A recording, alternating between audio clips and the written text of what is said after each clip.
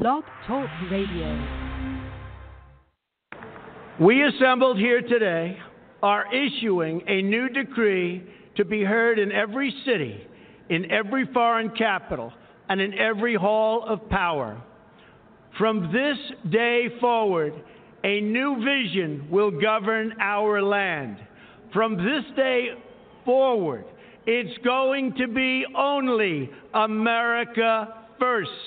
America first.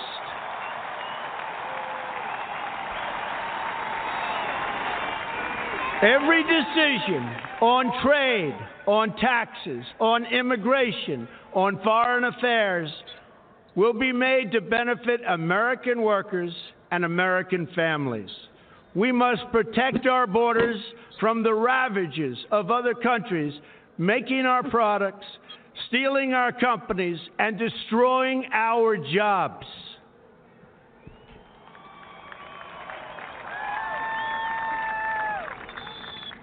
Protection will lead to great prosperity and strength.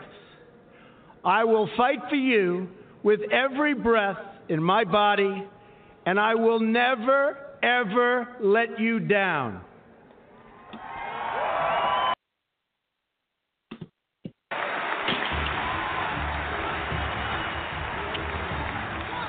I am your voice.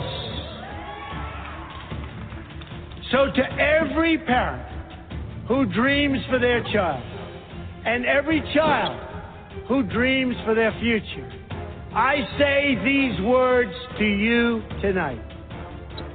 I am with you, I will fight for you, and I will win for you.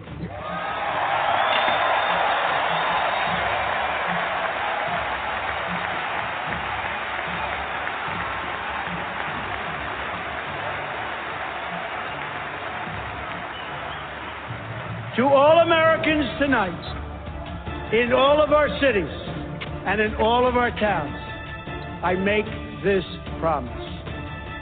We will make America strong again. We will make America proud again. We will make America safe again. And we will make America great again. God bless you and good night. I love you.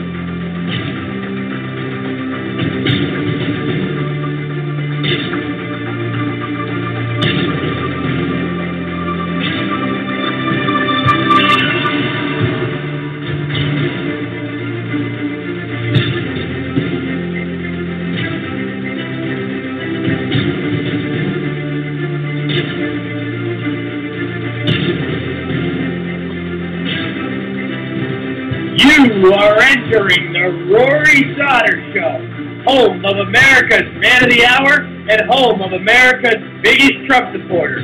Climb aboard and buckle up your seatbelt because this is a wild ride. Nothing but unfiltered talk and the hardcore truth. Mega, mega, mega.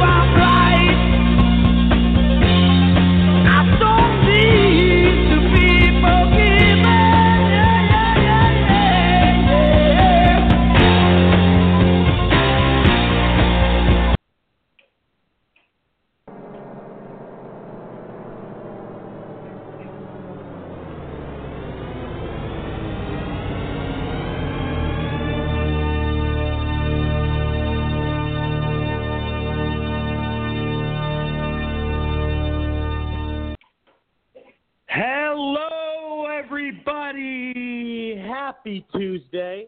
This is Rory Sauter. Thank you for tuning into the Rory Sauter Show. I hope you all had a fantastic weekend. I hope it all went accordingly. I hope it was great. I hope it was productive.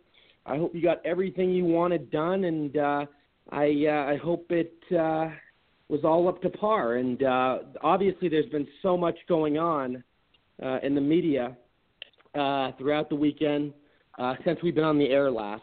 Excuse me. Sorry, something in my throat. But we were last on the air on Thursday. We had a great show, a lot of great guests, got a lot of great topics addressed and established.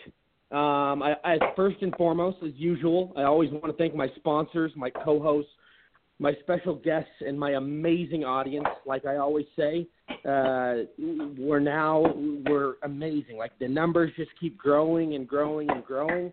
And now we're downloadable and listened to in 21 countries. We went from 19 countries listened to 21 countries. And like I said, all over the internet, you can find us on over 40 different platforms.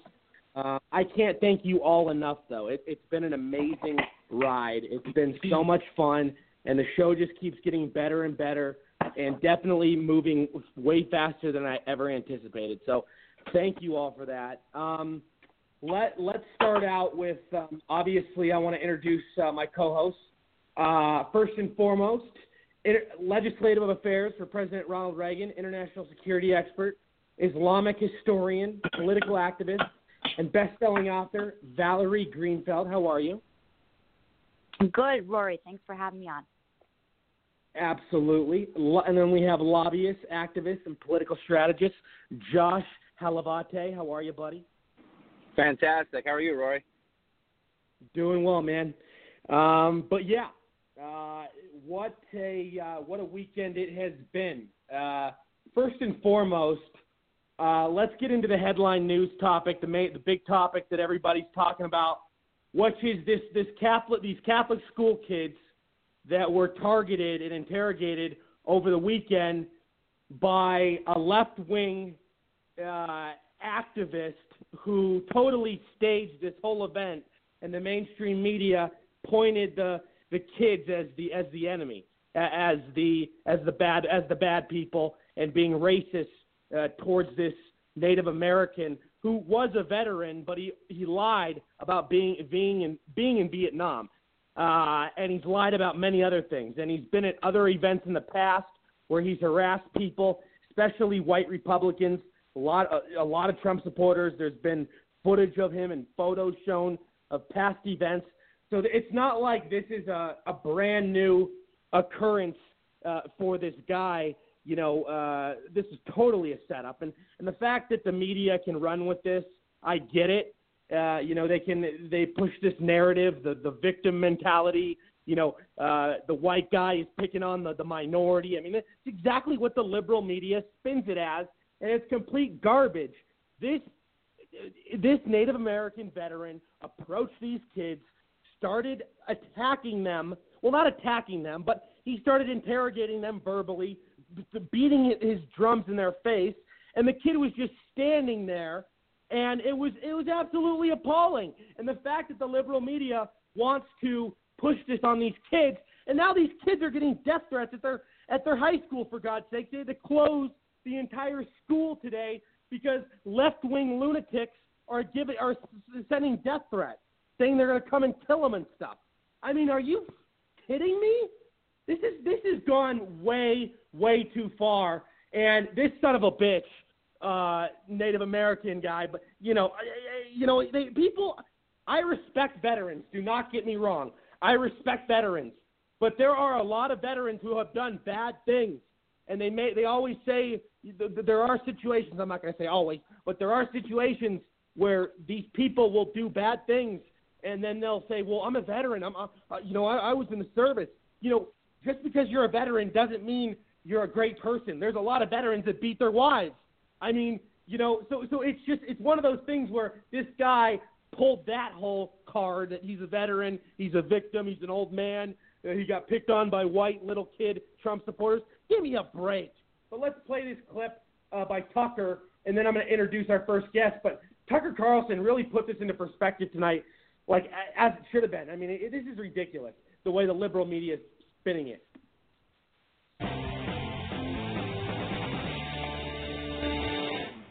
Good evening and welcome to Tucker Carlson Tonight. For a few overheated hours on Saturday, a group of boys from a Catholic high school in Kentucky became the most hated figures in America. Television anchors denounced them as bigots. Journalists with Harvard degrees called them privileged. Republican commentators scolded them as bad Christians. Famous actors suggested they should be hunted down and punched in the face. Some on social media called for them to be killed. The boys stood accused of mocking an elderly Vietnam veteran, an American Indian man, and doing it in the shadow of the Lincoln Memorial. Now, the story had no inherent news significance. It didn't mobilize troops or move markets or reopen the government. But as a symbolic event, it's hard to remember a moment more galvanizing in Washington. As they read their Twitter feeds, the leaders of this country were in rare and solemn agreement. These teenage monsters, these remorseless thugs from our backward provinces, are living examples of all that is rotten and immoral about America. That was the consensus on Saturday. Pretty much everybody agreed with it. And then suddenly, the Covington Catholic story exploded, popped like an overfilled balloon animal.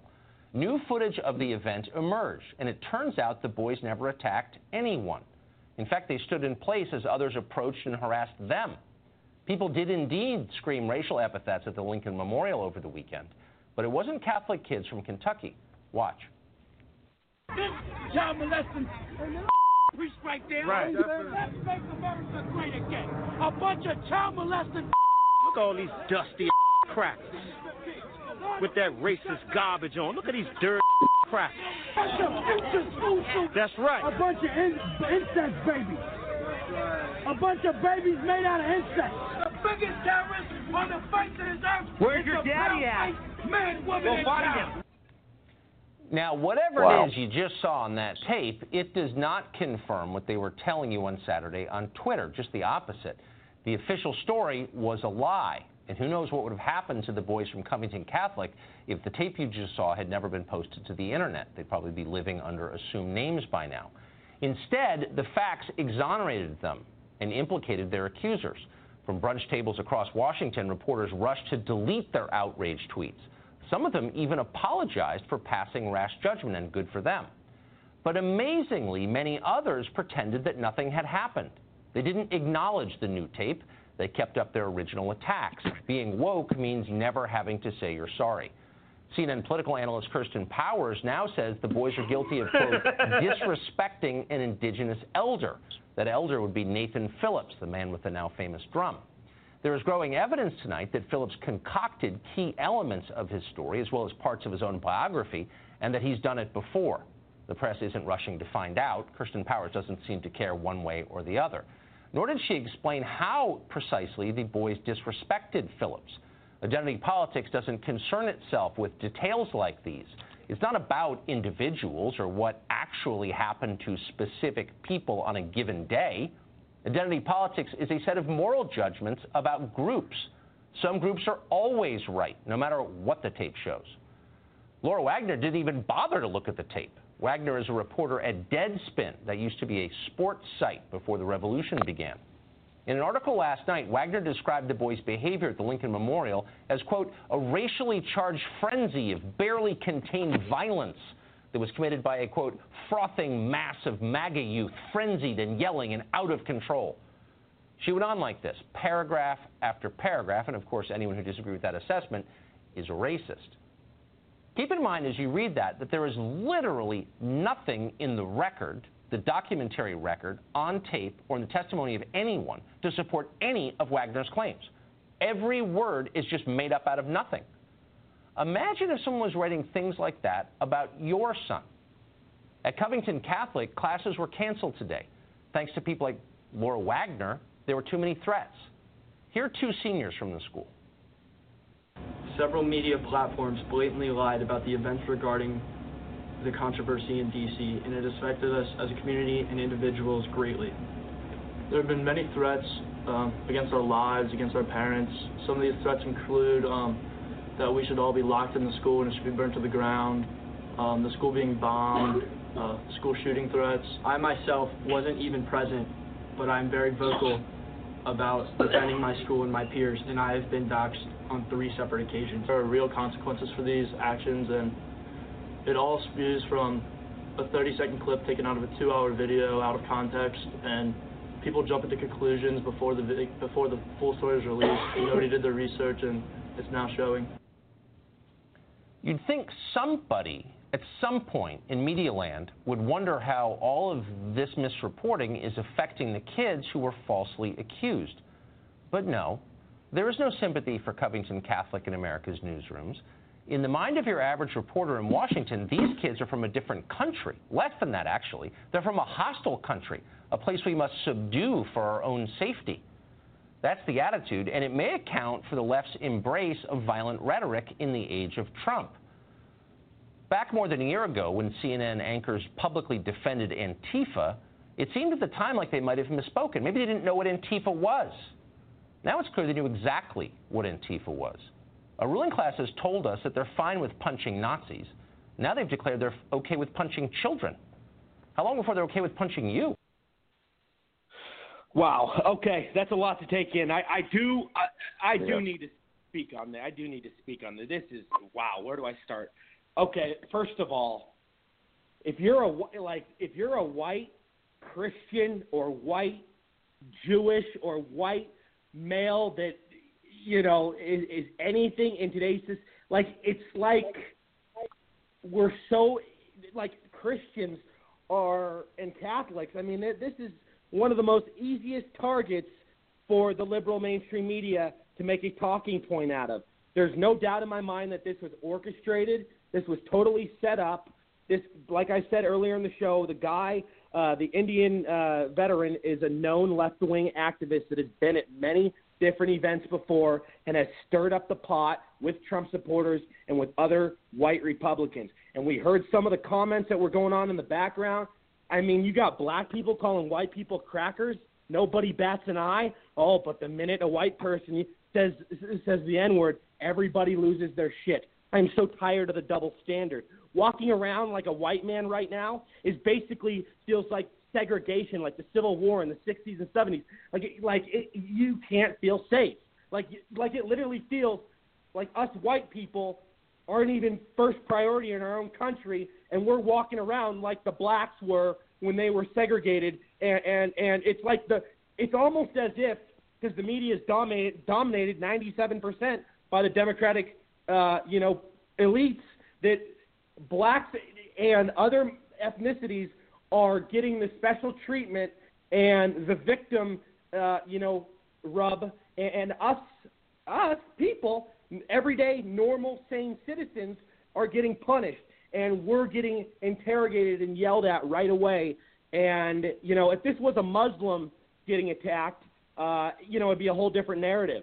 But since it's a white Catholic with a kid with a MAGA hat on that was doing nothing wrong, they made something out of, it just goes to show how dishonest the media is and how they can make something out of anything.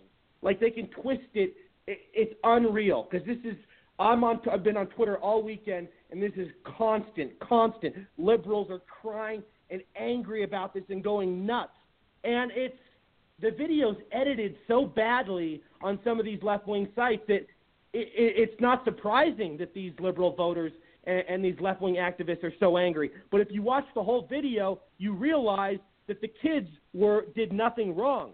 I mean, it was started by these left-wing people and that veteran, the Native American guy. So, it's crazy. Josh, what are your thoughts, man? Yeah, this really just goes to show, and we've known this for the longest time, the truth doesn't matter to the majority of leftists who push this story. The truth has nothing to do with it. The only thing that matters is pushing the agenda. No matter what the actual reality of the situation was, the left has an idea of how the country is, and they have to, quote-unquote, prove it to the people who are more towards the middle. That's what they're trying to prove to the middle voters, that this is how America is, and the Democratic Party is going to fix this.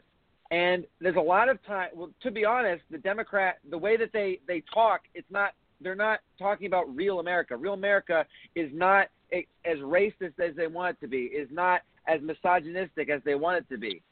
So they have to formulate stories like this to match their narrative. And we've seen it before. We see it in all kinds of situations. I mean, this is what went on with the last justice. Well, this was with the last Supreme Justice that was brought up.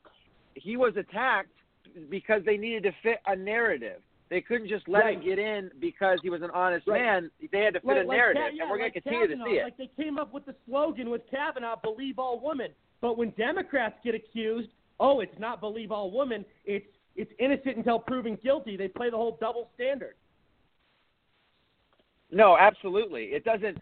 That's what I'm saying. The truth doesn't matter. It's all about fitting the narrative. It's terrible though. But you were making a good point. Continue on. Jesus.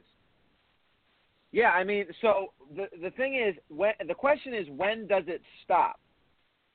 Honestly, until the Democratic Party changes to a more rational, JFK type of Democratic Party, we're going to continue to see it go in this direction. The only hope, in my personal opinion, that the Democratic Party has in the next 8 to 10 years is if the Democratic Party splits into the rational ones and the irrational ones. Because to be honest, the rational ones agree on the same things that a lot of you and me agree on. They just believe on different ways of getting it done. The people that are on the far left are really just the left. There's Democrats and there's the left. Right. The left believe in a complete breakdown of America, and they don't like anything going on with this country. Those are the people we have to fight, and we have to convince those people that are on the Democratic side that are rational to start voting, if not Republican, at least in the middle. But we cannot continue to let these leftists just ruin the party. And we got, what we have to start doing is holding the left and their voters accountable, especially when you have black voters on the left calling us crackers and shit. You can't be saying that shit to us and not expect some sort of response. If you're gonna dish something, you better be ready to take it back, or give it, just get it right back in your face. I mean, they go around. Hold on a second. Put this. No, I'm telling you though, they go around this entitlement of the minorities and all this stuff. It's absolutely insane that they go around with a chip on their shoulder and thinking they can talk to whites however they want. But when we respond, we're the bad guy and we're the ones that get framed and put in the bad spot. It's terrible. The funny thing about that is that we don't care. When they call us racial slurs, what big whoop-de-doo. Like, call us names. We don't care. We're talking about real issues. We're talking about policy. That's what matters. Go call, fifth grade. That's like fifth grade BS. Call people names to hurt our feelings. You're not going to hurt our feelings like that. Go hurt someone else's feelings. Exactly. You're absolutely right. And that's what, and this is what we've noticed. And I'm going to introduce my guest here in a few minutes shortly. But we're just finishing up on this. But what I've noticed from these left-wing groups and these people, this activism crap, it's if you really look deeply into it and you think about it, it is no different than terrorism. I'm talking about feminism when they're marching the streets, making all these demands. I'm talking about Red for Ed. I'm talking about the situation with this Native American that attacked these Trump supporters. All of this stuff. I mean, the LGBTQ community, whatever the Q stands for, I've lost track. It was LGBT, and then now there's a Q. It's just like, what's going on here? But they all put themselves in boxes, and if you don't agree with them, then you're the racist, you're the Nazi, you're the bigot, you're the bad guy. There's no reasoning with these people. And they're always the ones to start hate and anger and violence. But we're the ones to always say, hey, let's have a conversation. Maybe we can talk about this. Let's be civil. Let's lead with love. Don't lead with hate. You know what I mean? Valerie, go ahead. Yeah, absolutely. Hi. No, I agree with everything that you guys said. And I wanted to highlight, Rory, what you said about terrorism, because terrorism is violence used for political purposes, and that's exactly what this is. And in my book, Backyard Jihad, I talked about the radicalization of the young. And, the young are deciding, who they are, what do they believe in. And the thing about these particular boys, they're Christians, so they know who they are. They've been taught from their families and from their schools what to believe in. And this whole group of people that are shouting at them are the radicals. They've decided that they want to take on the radical side of the issue and harass these boys who have values. And then they've turned around in the media to make these poor boys the perpetrators when they're really the victims. And I think this is a pattern we've had for a long time, is what's up is down and what's down is up. And it behooves the American people who are listening to your show tonight, Rory, to really think about the news when they listen to it and when they read it. Think about where it's coming from, what is the purpose of it, instead of just blankly believing what is being said, because it's just the majority of the time it's lies for political purposes. The scariest part is, and I was really thinking about this in detail and depth today. Like, it is terrifying how the media is 97% of it is controlled by Democrats. That means you only get 3% of honest outlets. No wonder why so many people are brainwashed. It's like we live in a communist country where, they pick and choose what we can see and what we can't. And like I've always said, and I said it way before other commentators have said it, journalists are no longer journalists. It's all opinions. And I've been saying this for 3 years. I've been saying this ever since Trump started his announcement for presidency. I mean, and obviously it was known before, but it's just become more and more of an issue and an epidemic that's just very sick that we can't have honest, factual, straightforward reporting anymore. Rory, can I interrupt? Yeah, go ahead. IQ Razuli, Middle East observer, Islamic historian, ISIS escapee, political activist, and best-selling author. How are you, my friend? Great to have you here. Good to be with you. The question that you've been asking, how America will change, the Democrats will never change. The Democrats today, so-called Democratic Party, and their supporters, they are the new Nazis. By the way, the Nazis were never right-wing. Everybody forgets that Nazism stands for the National Socialist German Workers' Party. That's a leftist movement, not a rightist movement. Second, unless and until some American billionaires put together their money and create an alternative to CNN, you're not going to resolve the problem. If I were a Chinese leader or a Russian leader today, like Putin and Xi in China, I'd be laughing my head. America is self-destructing. I'm watching it from Europe. You Americans, are self-destructing. One simple reason. 49% of Americans are brain dead. Am I exaggerating? I'm not exaggerating. Literally brain dead. Anybody with 2 brain cells of logic to elect people who are anti-American is unbelievable. For example, you have 2 new members in the House, Rashida Tlaib, so-called Palestinian, and Ilhan from Somalia. They swore on the Quran. But the Quran is the nemesis of the American Constitution. So they say they are proud Muslims, they are Sharia compliant, and as Sharia compliant Muslims, any Muslim who is Sharia compliant is automatically the eternal and mortal enemy of every human being on the planet who is not a Muslim. Am I exaggerating? The answer is no, because I can show you 109 verses in the Quran that mandates every Muslim to hate, to slaughter, to plunder, to enslave non-Muslims. Yet, out of 338 million Americans, not a single one, either in the House or in the Senate, stood up and said, this is wrong. Now you tell me what is wrong.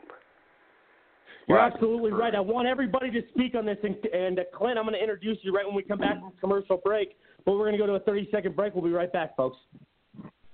Hello, everybody. This is Rory Sauter from the Rory Sauter Show. Are you an aspiring entrepreneur? Do you have an app idea? Do you want to save money? Well, I got great news for you. My company, GetYourAppBuilt.com, charges a fraction of the cost compared to anywhere else. And all of our work is the same amount of professionalism you'd see from any other company. Please visit our website, GetYourAppBuilt.com, for your free consultation and contact us today. Thank you.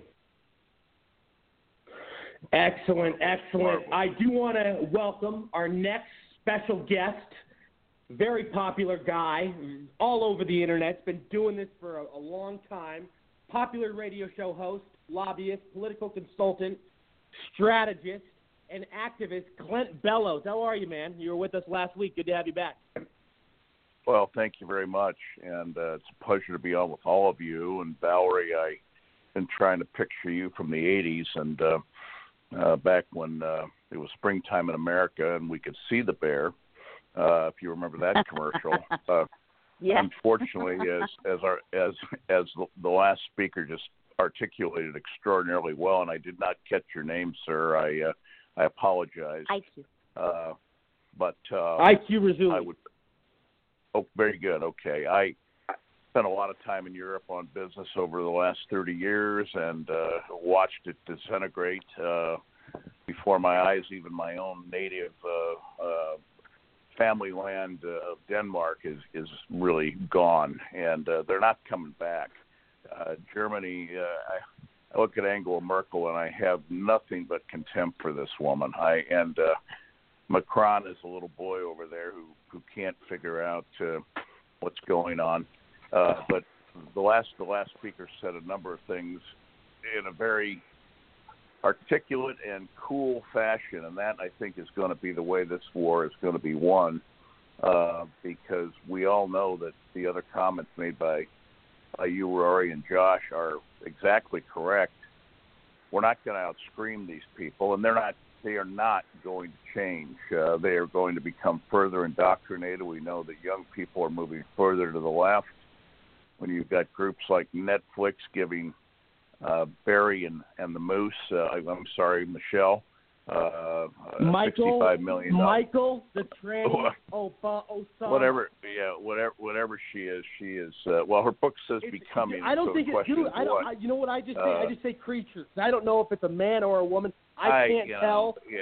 I don't know, man. It's a strange situation. It's the whole thing, and I mean, I've talked to some knowledgeable people about it, but that's kind of a distraction. That's kind of like did Oswald kill Kennedy? Somebody from that 6'4" depository shot him. Let's go back to something real quick. While we're talking about this, because this is funny. Like, I need to play this clip real quick, and everybody. I don't know if everybody's heard this before, and for my audience that hasn't, you guys need to hear this. Where is it?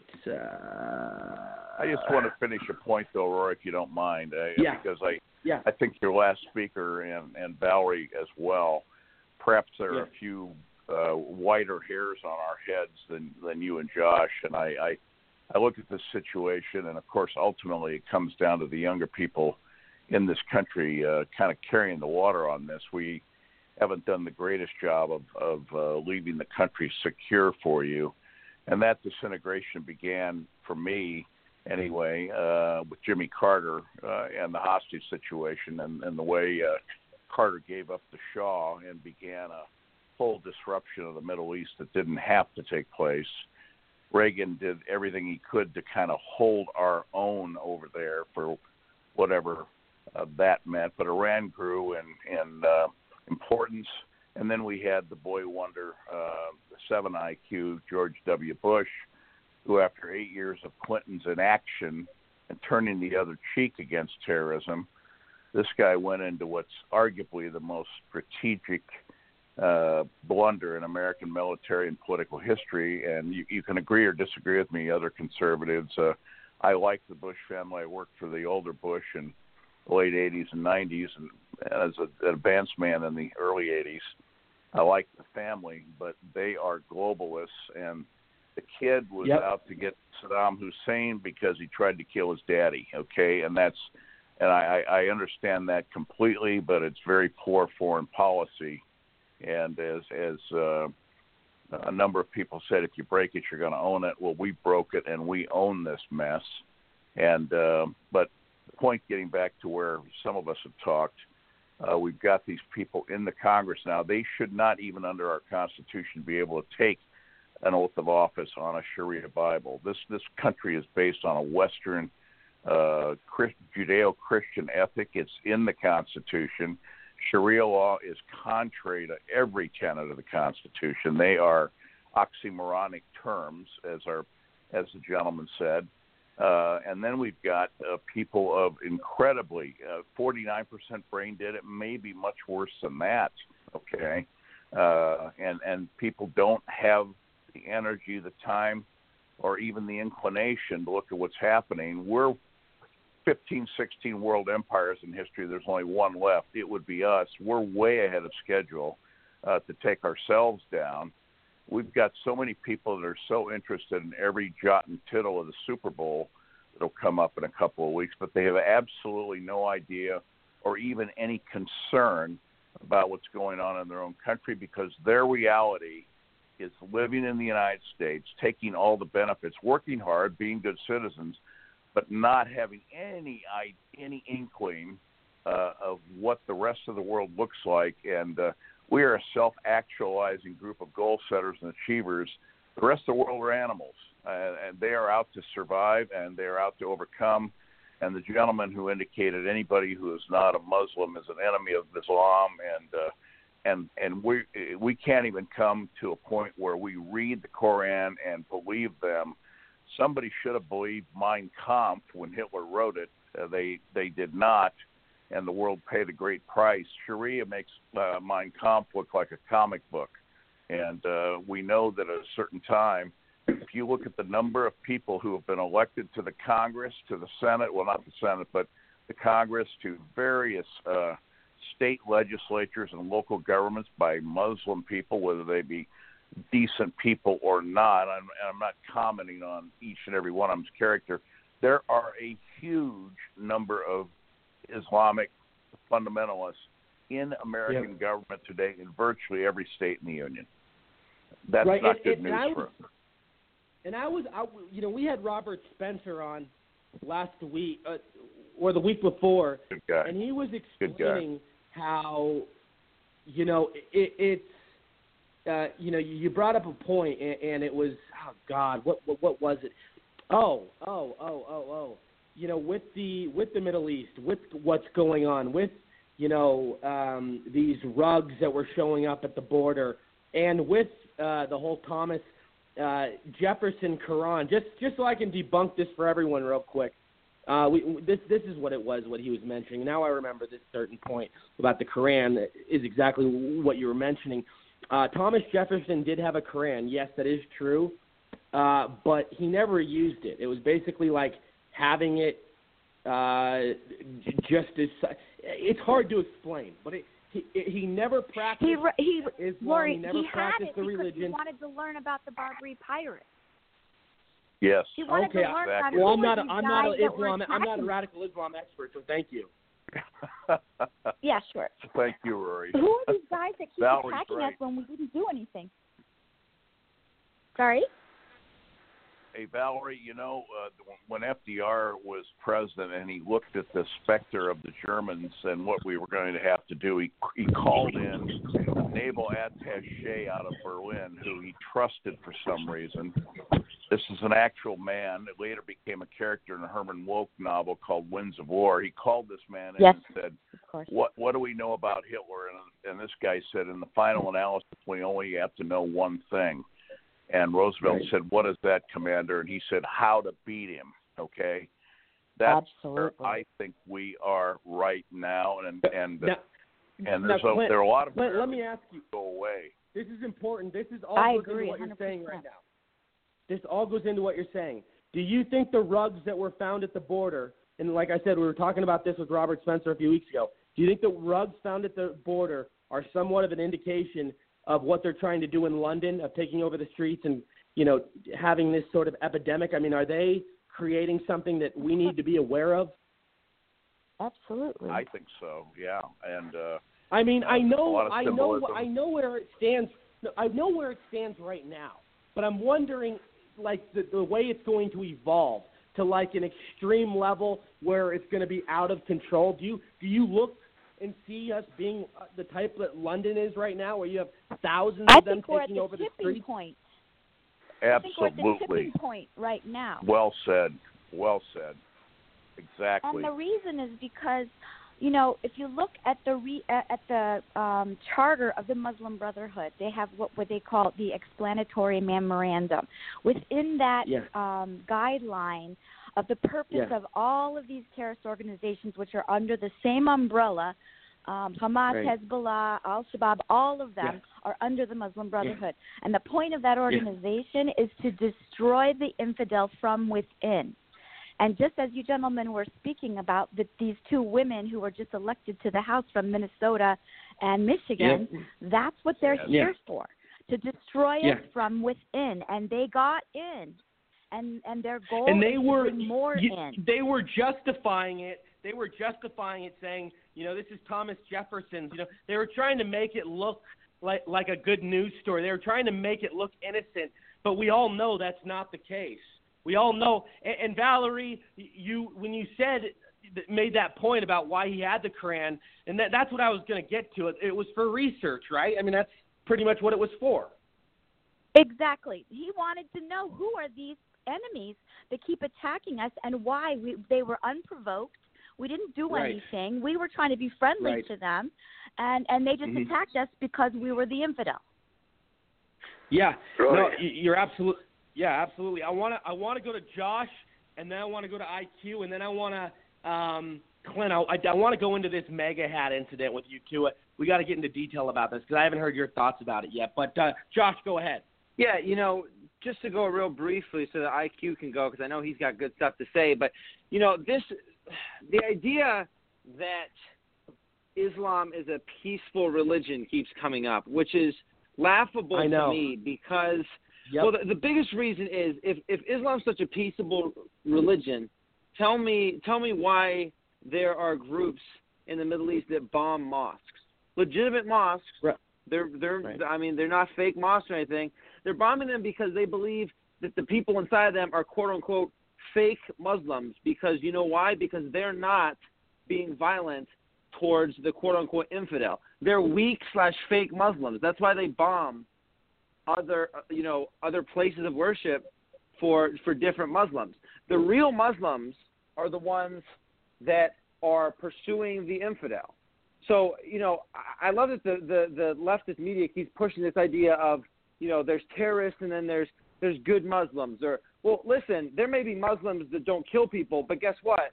They're not very good Muslims. They're not actually following what the Quran says. They all read the Quran and they all believe it. Whether they act on the killings or not, you're absolutely right, Josh.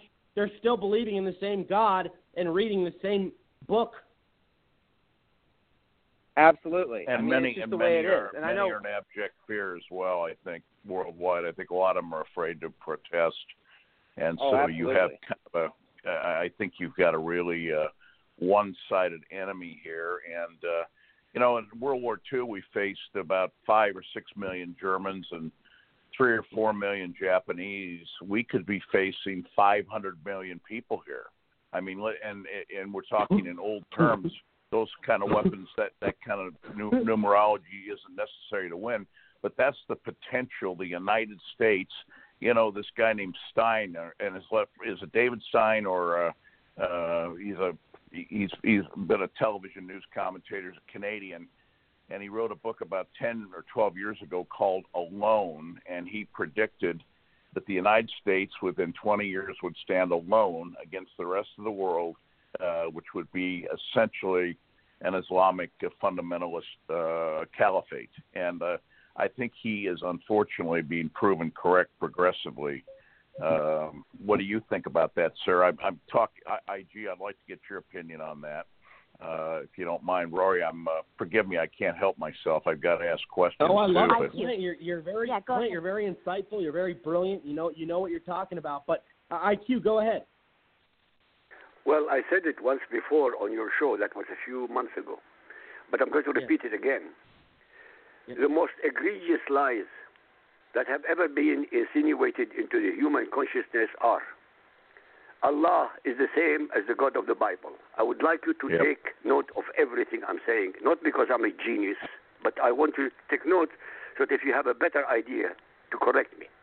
That Islam is an Abrahamic religion, that Muhammad was a prophet, that Islam means peace, that jihad is a spiritual struggle to commune with God, and that the hijab is mandated in the Quran. And last but not least, that the Quran was divinely revealed, thus based entirely upon the Islamic sources. The following are also irrefutable and incontestable. A, since every Muslim is Sharia compliant, then every Muslim is the eternal and mortal enemy of every non-Muslim human being called kuffar infidels, currently comprising 80% of humanity: Christians, Buddhists, Hindus, Jews, atheists, agnostics, pagans, etc. B, it is impossible for any Muslim to be both a good Muslim and a loyal citizen among non-Muslims kuffar. In less than 90 seconds, I have utterly discredited Muhammad as a prophet and the alleged divine origin of his Quran.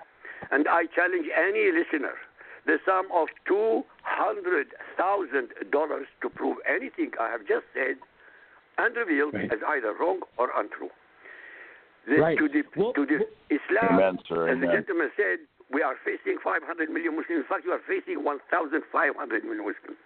And it's not only America, by the way. This war against Islam, in fact, this war by Islam against the humanity, which started 1,400 years ago, can only be stopped by America, Russia, and China. Forget about Europe colluding together. Why? Because Islam is a threat to China. Islam is a threat to Russia.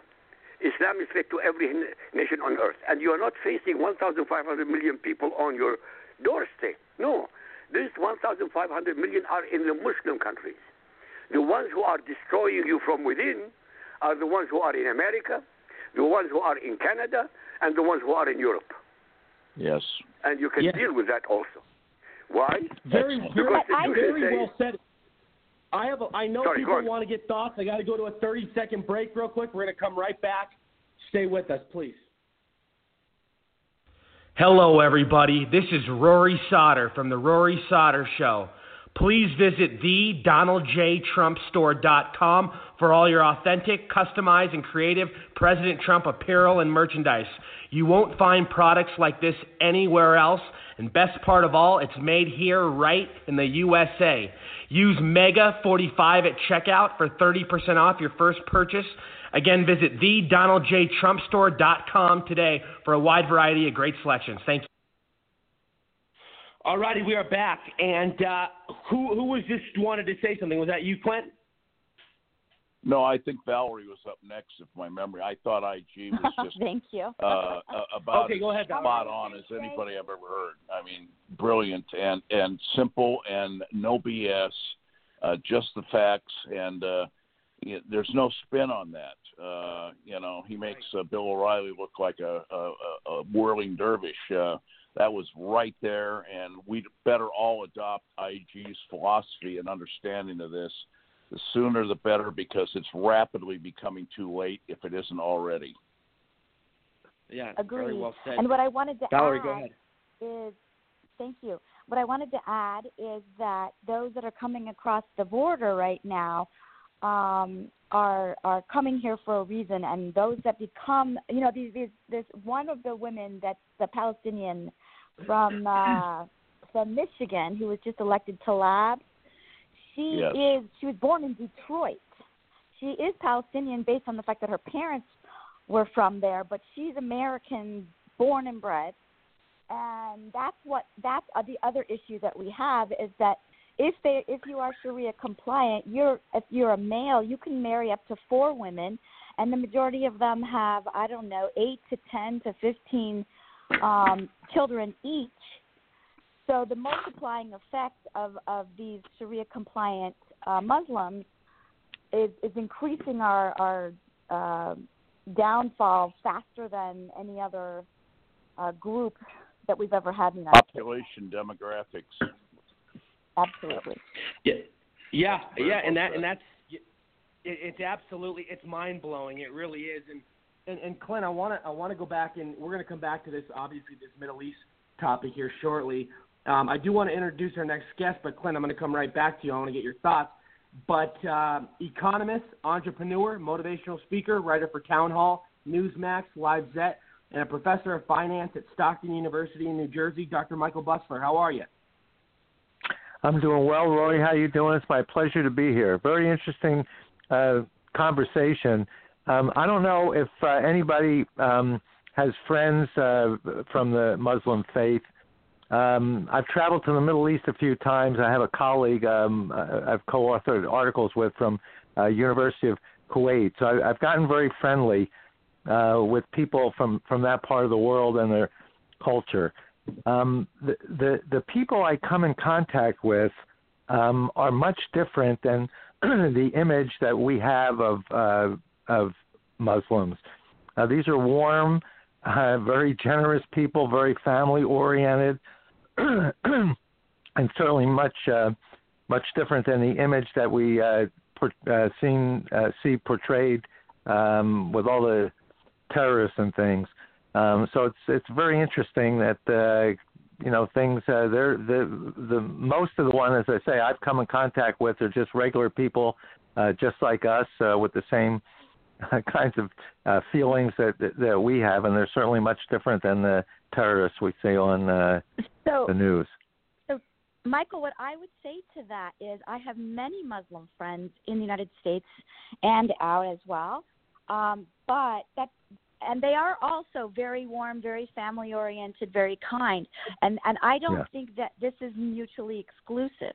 You can be all of those things and be a good friend and still believe in the Sharia law. It's the whole point is that takfir is to hide the belief until you're in. That's how they destroy us from within. They can't get in if they're mean and nasty to us. They have to become friends, and it's part of the whole scheme. Now, I'm not saying everyone that you've met has that idea in mind, but I know that many of them do. Absolutely right. You know what I find very peculiar is the behavior of women. I mean, they're really treated as second-class citizens and told what to do, really how to dress. How to behave, what they're allowed to drive or not drive a car, and the women just sort of seem to accept that as part of the lifestyle of the culture that they're in. Based on what I see with women in other parts of the world, particularly the U.S. I mean, the American women would never stand for that sort of thing, but yet they sort of accept it and agree to live sort of like a second-class citizen. Well, I think you're not living in a free country. And I don't want to spend too much more time on this. But go ahead. That's true too. There are two reasons. If you don't have the freedom to stand up for yourself, then you're in an oppressed culture. You have no choice. But I think the internet and all the social media is really making a big change, especially in Iran. Yes. The women are starting to come up. They're taking off their hijabs and throwing them onto the trees and saying, "Fine, arrest me," and it's getting out. So I think in the end, social media will change all of that. Yeah. We hope. Very, very well said. And I want to. Clint, I want to go back to you real quick. You have your very popular radio show, and it's millions of people listen to it on a daily basis. You're syndicated all over the country. I think you're on over 50 AM radio stations in different parts of the United States, like I said. But you've been talking about this mega hat incident with these kids, and I talked about this a little bit earlier, but I didn't get your exact, input on this because I think we talked about it a little bit before you came on the air. But this ties into the whole. Yeah. It ties into the whole bigotry situation with all the crap that the liberals have put us through. And it's one thing after the other. It's like the liberals poke the bear, but when we respond, they're the victim. They start the fights, they start the violence, they start the hostility, they start these big problems, and we're only there They're to bullies. defend They're ourselves bullies. or They're react, and then we look like the bad guys. Yeah, they are bullies. Go ahead, and I thought you and Josh and Valerie were excellent on that point. I got on right at the bottom of the hour, and you guys were already talking about it.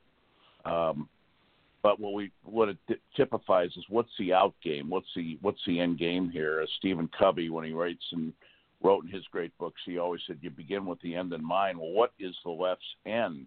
Okay, and it is the downfall of capitalism, and it is the takeover called Alinskyism or Marxist-Leninism or whatever you call it. It is a socialist society that has basically gutted its economy and lives a life of mutual misery, as we know. And I know from my own personal living experience in Hungary and the former Soviet Union, I've heard thousands of stories. I don't recall a day I was over there where I didn't hear these stories of what a different place, for example, Budapest is since the Soviets got out. Okay. And the other thing that happened, of course, was, and you had so many people in Hungary, for example, that had sucked up to the Soviets that there were problems, and there still are, by the way. Although the Hungarians have shown great courage, I think, and I'd like your comment on that. But the Central Europeans understand freedom better than Western Europeans do because they've had to live under oppression since the end of the Second World War. But getting back to Kentucky, we have and this is not something that's some big revelation to anybody on our panel or really Americans in general. We've been talking about red and blue America for a long time. We now have it in spades, and it's across the board. It's in every element of our culture, right down to the food we're eating, whether we should eat something that was made a GMO plant or we should risk something that might have once stood in a field and blown methane gas out before he became a Big Mac.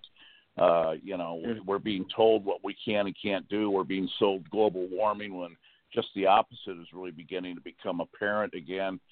The whole thing is just one big propaganda misinformation society, and you keep ramming it and ramming it. You keep running the same play. If you get 7 yards on first down, you run it again, you run it again, you run it again, you run it again.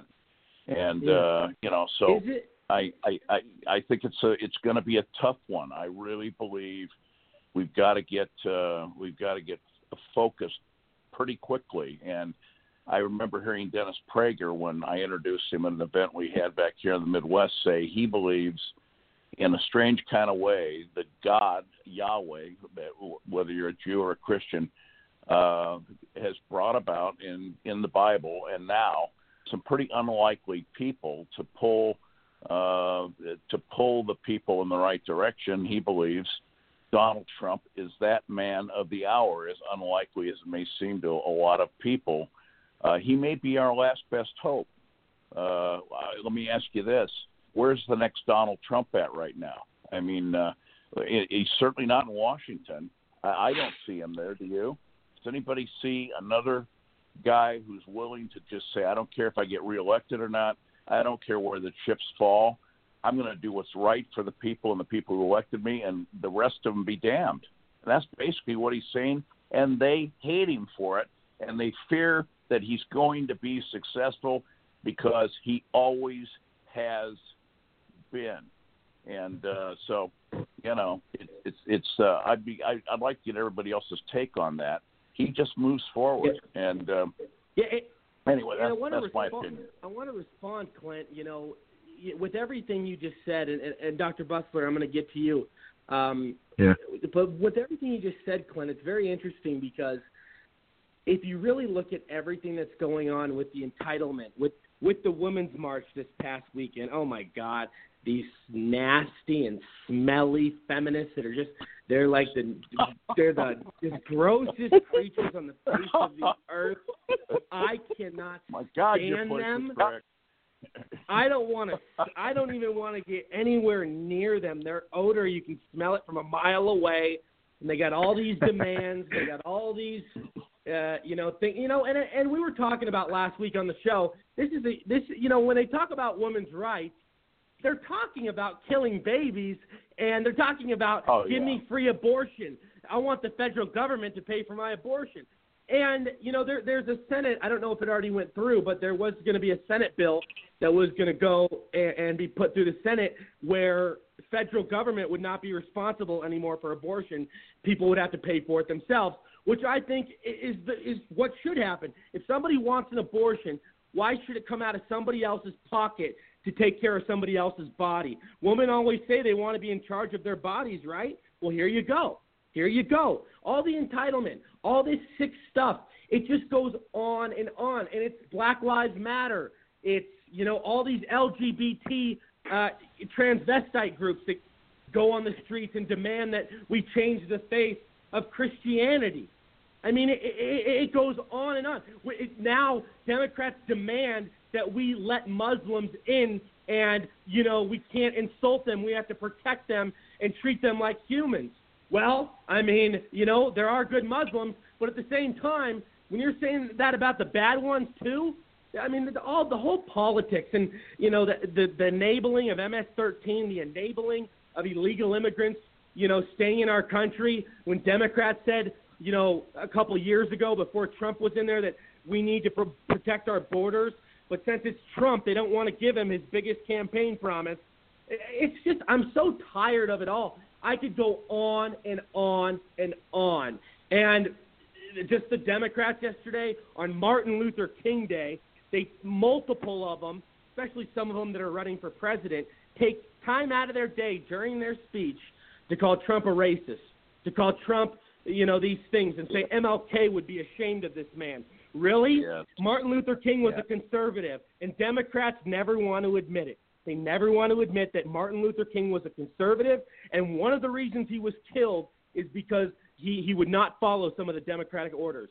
And we all know what the Democratic Party was like back in that day. I mean, they founded the KKK, plantation, slavery, you name it. I mean, these were the people that, Martin Luther King fought against, the Democrats. Well, just a quick parenthetical comment. Trump was called the Grand Wizard today of 1600 Pennsylvania Avenue by one of the black members of the Black Caucus in the House. Whatever the hell his name is, Akeem something. He's probably another Muslim. Yes. Akeem? What's his name? We talked about that on my radio show today. The Grand Wizard of 1600 Pennsylvania Avenue. So it's ludicrous, and it would be funny if it wasn't so serious. It's beyond. So I guess this guy never knew Senator Robert Byrd from West Virginia. Exactly. There you go. There you go. Yeah. Dr. He was Kessler, the Grand your thoughts Wizard. on all this? Yeah. Well, we're in a real transition and tipping point. So. Yeah. Dr. Butler, go Rory, ahead. I just wish you'd get more fired up about things. You're just not exhibiting enough passion in both this program. I think you need to liven up a little bit. I'll tell you, Rory. Yeah. I'll tell you, Rory. I was going to say, a lot of this move to the left, far left of the Democratic Party, and what's even a little more alarming are some of the surveys showing millennials tend to favor socialism over capitalism. And you were just talking about all these entitlements. If I may interject real quick, I want you to continue, but it's amazing to me, and it blows my mind. They want socialism so bad, but they see what happens with Venezuela, and when you bring that up to them, they're like, oh, no, in America, this is a different type of socialism. No, it's not. Socialism is socialism. But go ahead, sorry. Yeah. So all of this is very alarming, and the talk about maybe Donald Trump is the last man standing who can really stop this, and there's certainly a lot of argument for that. But now I come from an economics background, so I try to look at why people would tend to go along with this. People that are intelligent people, why would they go along with this, knowing that it really is not quite right? I think a lot of it has to do with the fact that our economy has performed so poorly for 2 decades. As I've said on the show before, we haven't had a 4% annual growth since the year 2000. Prior to Trump getting in, we didn't have a 3% annual growth since the year 2005. Now, we will have it. The number will be out next week. We will, for the year in 2018, have greater than 3% economic growth. And Trump is concentrating on getting more growth. Well, the problem is, for 2 decades, without having growth, it means there's not a lot of opportunity to go around. So you see people dropping out of the workforce, with nothing to do, and because there's only a small amount of opportunity, the people at the top do fairly well. Everybody else doesn't get much opportunity. So suddenly somebody comes along and says, hey, look, everybody else is, look at these people doing well, and you have nothing. Vote for me. I'm socialism. I'm going to make sure you have as much as they do. I'm going to make sure you have the best health care for free. I'm going to make sure you have the best education for free. I'm going to give you everything you need, so you're going to get as much as they have. That becomes very appealing to people who haven't had much for a while. So how do you fix all this? And I think Trump is doing it. You get that economic growth up way above 3%, maybe to 4% or better, and Americans start to see what prosperity feels like again. And then all this talk, I think, of socialism and taking everything to the left will start to die down. Yeah, and you know what's You're sickening, right. and I want to bring this up, and I did not talk about this a little bit ago, but Planned Parenthood made $1.67 billion with a B dollars in revenue last year. Again, that is $1.67 billion in revenue, and would you they're call that doing Murder nothing. Inc., by the way, Rory? Would you call that Murder Inc., to use an old expression? The world's largest abortion provider, I mean, paid for by the U.S. It's It's money. murder. It's crazy. It's insane. I mean, the fact that Planned Parenthood can make $1.67 billion a year to kill innocent lives, and we already know who Planned Parenthood targets the most. It's the less fortunate, the minority communities, and there's the abortion rate in the black community is astronomically high, and it's sad. And that's their form. A lot of them, their form of birth control, because they can't. They just go get. It's crazy. And then you have, the Hispanics, that keep coming over to America and having kids. And then it happens with every race, though. You have all these different people. Even white people can't even have all these different kids, and they're so irresponsible. And I'm just saying, this is my point. If you can't be responsible, don't have intercourse. Don't have intercourse if you can't be responsible. This should not be happening. These abortions are a lot of times, and I'm not going to say all the time because there are exceptions like rape and stuff like that, but a lot of these abortions can be prevented with protected sex, with females and males acting more responsible. We could be saving a lot of lives and avoiding a lot of this if people would actually wake up more often and not be as risky and reckless in their personal life. And this is something that Planned Parenthood. All this money, all the things that they have done. It's this evilness, and they want to bring a bill forward. I know the Republicans do, to defund Planned Parenthood, which, quite frankly, I think would be very logical and would save us so much money, as well as stop having the federal government pay for abortions. That's another thing the Senate wants to bring to the table. But, Dr. Busler, you're an economist. explain and kind of elaborate, if you had to give an estimate, how much money we could save out of all this if this actually did go through? Yeah, it certainly is a lot. I saw another figure today. I thought it said that Planned Parenthood performed 337,000 abortions last year. Yeah. I mean, that's just I'm fairly sure that's what the number is. That's Tulsa, Oklahoma. It's Bakersfield, California. It's Albuquerque, New Mexico. Just to put it in some perspective, roughly. Yeah. It's not supposed to be using taxpayer money to do this.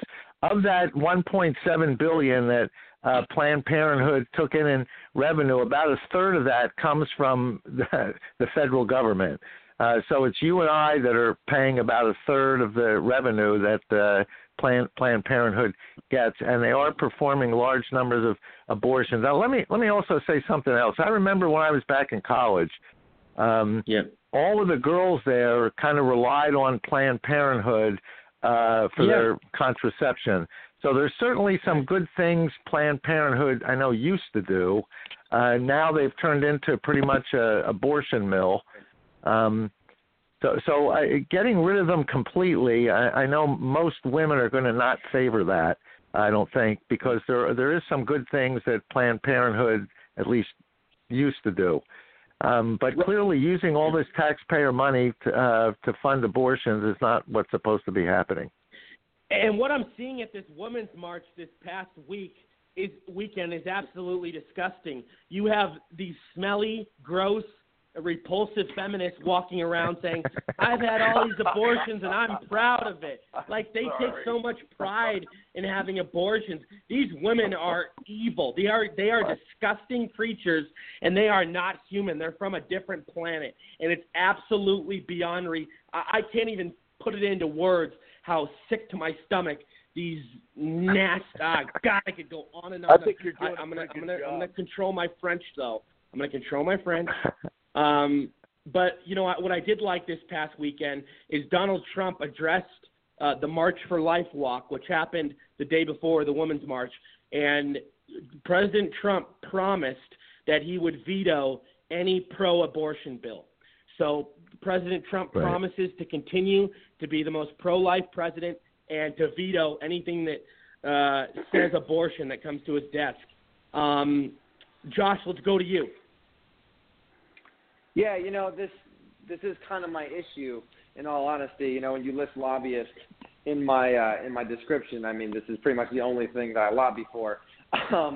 You said it, Rory, when you were talking. It really all has to do with the word responsibility when it comes to this issue.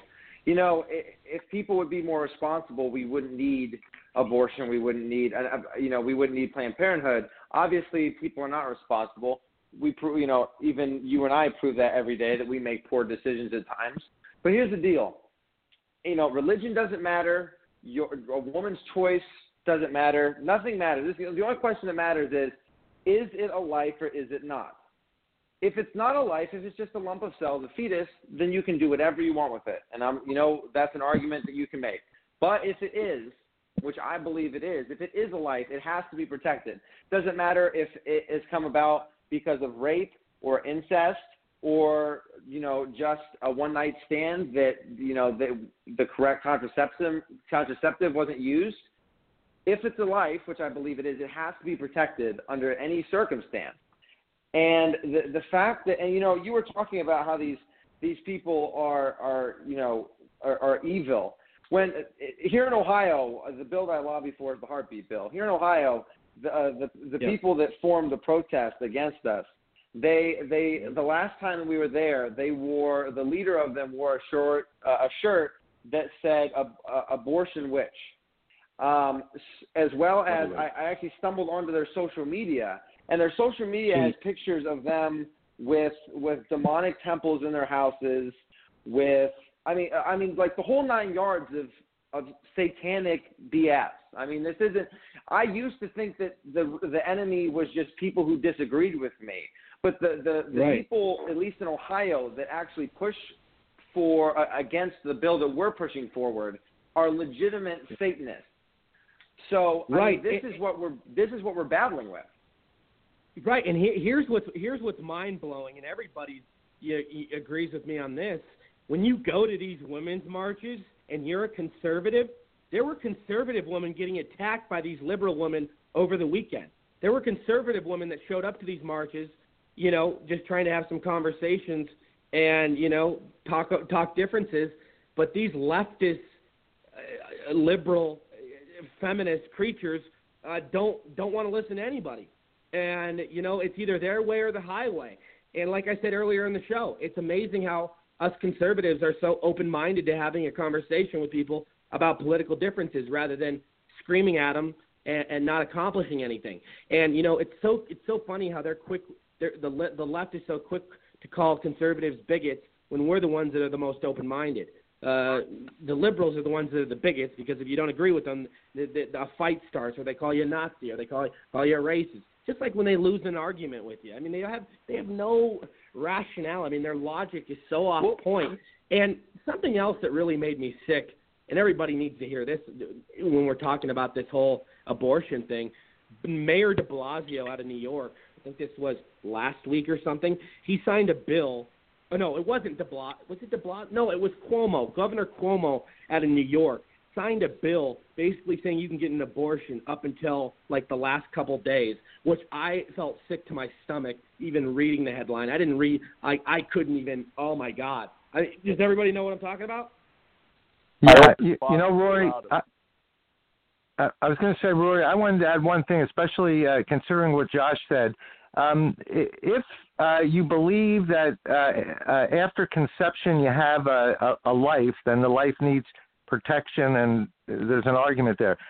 So the question is, at what point do we believe it becomes a life? Is it right at conception? Because there you have two very little tiny things getting together there, and it's hard to believe, some people would argue, that is a life at that point. So at what point do you think it actually becomes a life? Certainly, my daughter is pregnant, and I saw an ultrasound done at 13 weeks, and they have now 3D ultrasounds. I saw a picture, and there was a baby in there that looked like a human being at 13 weeks. At what point do we consider it a life that needs protection? I think that's what the big question is. Certainly, Governor Cuomo allowing this up till the 9th week is terrible. As I said, by the 13th week, you can see it's a human being. By the 9th month, I mean, you have a life that can thrive outside the womb. And in that case, I don't think there's any argument for allowing an abortion at that point. Yeah, go ahead. Go ahead, Josh. I was just going to say that, among other things, in these late third trimester abortions, sometime this little boy or girl puts up a fight and gets through the birth canal and gets out onto the table still alive, and the doctors butcher it on the table. Okay? I've seen the evidence. That's murder. And it doesn't take a whole lot of intellect to look at the latest evidence, the photographic evidence, after only a few days of what that so-called fetus can understand in terms of heat, cold, things that it finds pleasant, things that it shies away from. It is a human being early on. And we have the science now and the photography now, as you mentioned, sir, with your daughter, to see what we're talking about. You don't have to wait till 13 weeks to do it. So there's no rationale. There's no excuse. It's murder. And, if we believe in God, let me put my intersection of faith and hat on for a moment, whether you're a Jew, a Christian, whatever. You believe in a higher power. You believe in the creation. You believe that this isn't just some random thing that happens. what does God think of a country, okay, which he does not respect, by the way. God is not a respecter of nations. That's also scriptural. He's given us an awful lot of breaks, I think largely because we have supported Israel, okay? I think that's where a lot of it comes from. I think he's pretty tired of the program here. And I think much of what we've had, the conservatives might view as bad luck with respect to elected officials and the press and everything else, is basically God, forgive me, withdrawing his favor gradually from this country and praying and crying out that he hopes will come back to him. And abortion is and child pornography and pedophilia, these things are anathema. They are abominations, folks. And I'm not some fundamentalist preacher in Tennessee somewhere screaming. I grew up Presbyterian. I'm about as liberal in terms of my education as anybody from law school and the other places I've been. These are people we're talking about, and if 7 million dead Jews in World War II is a Holocaust, what are 75 million dead people? What word do we use for that? And here's the interesting part about this whole thing. When you confront Democrats that say they're religious, whether they're Catholic, whether they're Jewish, whether they're, whatever they are, Presbyterian, Baptist, whatever it may be, how can they condone abortion and still go to church and believe what they believe and live a lie? They're contradicting their own actions. It's disgraceful. It's like you can't be a Democrat and pro-abortion and then be for the faith that you say you're for, because it doesn't go together. It really doesn't. Josh, I know you were saying something in the background. You wanted to respond. Yeah, two quick points here. First off, abortion up to the point of birth still is in the Democratic platform. So that's what every Democrat is supposed to, when they run, they're supposed to support the idea of abortion all the way up to the point of birth. So that's just the way it is. They have not stepped back from that. And Dr. Bustler, to respond to your point of where we can make the cutoff, kind of one of the things that in Ohio, and this is also a federal bill, the heartbeat bill, the idea is that right now it's viability, and we're making the case that viability is an outdated way of thinking. We prefer the idea of heartbeat. Heartbeat is something that scientifically across the board is when someone passes out onto the floor or you see a body laying there, you go and check for a pulse. This is something that everyone not only understands, but it's scientifically backed, and it would cut the time if our bill would ever pass and obviously be upheld by the courts. It would lower currently it would lower the age to be aborted to about 6 to 9 weeks. But we personally think that heartbeat is a good way to go, because even though we believe in conception, heartbeat is something that people understand. It actually 55% of Democrats in a poll that we took, I can't remember who produced the poll, but 55% of Democrats actually said that they were for the idea of heartbeat being the marker. So I think we have some foot there. We passed it in a couple states. We've been dealing with Kasich here in Ohio that keeps vetoing it because we all know what his standing is. He's not exactly a Republican really at all. He's the definition of a rhino. Give him another poor boy sandwich. Oh my goodness, I don't even want to talk. Just bake the damn cupcakes is what he said. Also, he reminds me exactly of Jeff Flake. Him and Jeff Flake are exactly alike. Oh, well, I think what he's worse than Jeff Flake. Trump said about Kasich, don't you, Rory, when they were campaigning against each other, and somebody asked Trump, "What do you think of Kasich?" He says, "I've never seen anybody eat that much on a campaign in my life. He's either having a poor boy sandwich or a deep dish pizza." And son of the mailman, I guess he's carrying one around his pocket. And then he says, "My son Barron wakes up and he says, 'Daddy, why is this guy eating so sloppy on the TV?'" And Donald said something like, "Oh, Barron, don't look at this guy. He's bad manners." Kasich, my God. It's hilarious, I tell you. But I do want to go to a quick commercial break. I don't know. Oh, man. Everybody stick around. I do have to go to commercial break. Quickly, I'm going to introduce my next guest right when we come back. But, Valerie, your final thoughts on this? Well, I'm thinking a lot about the date that it's hard to have a cutoff. If it's not a conception, then I don't know. I mean, I guess the next best thing would be the heartbeat. And in the Jewish religion, we believe that the soul goes into the body around the 40th day.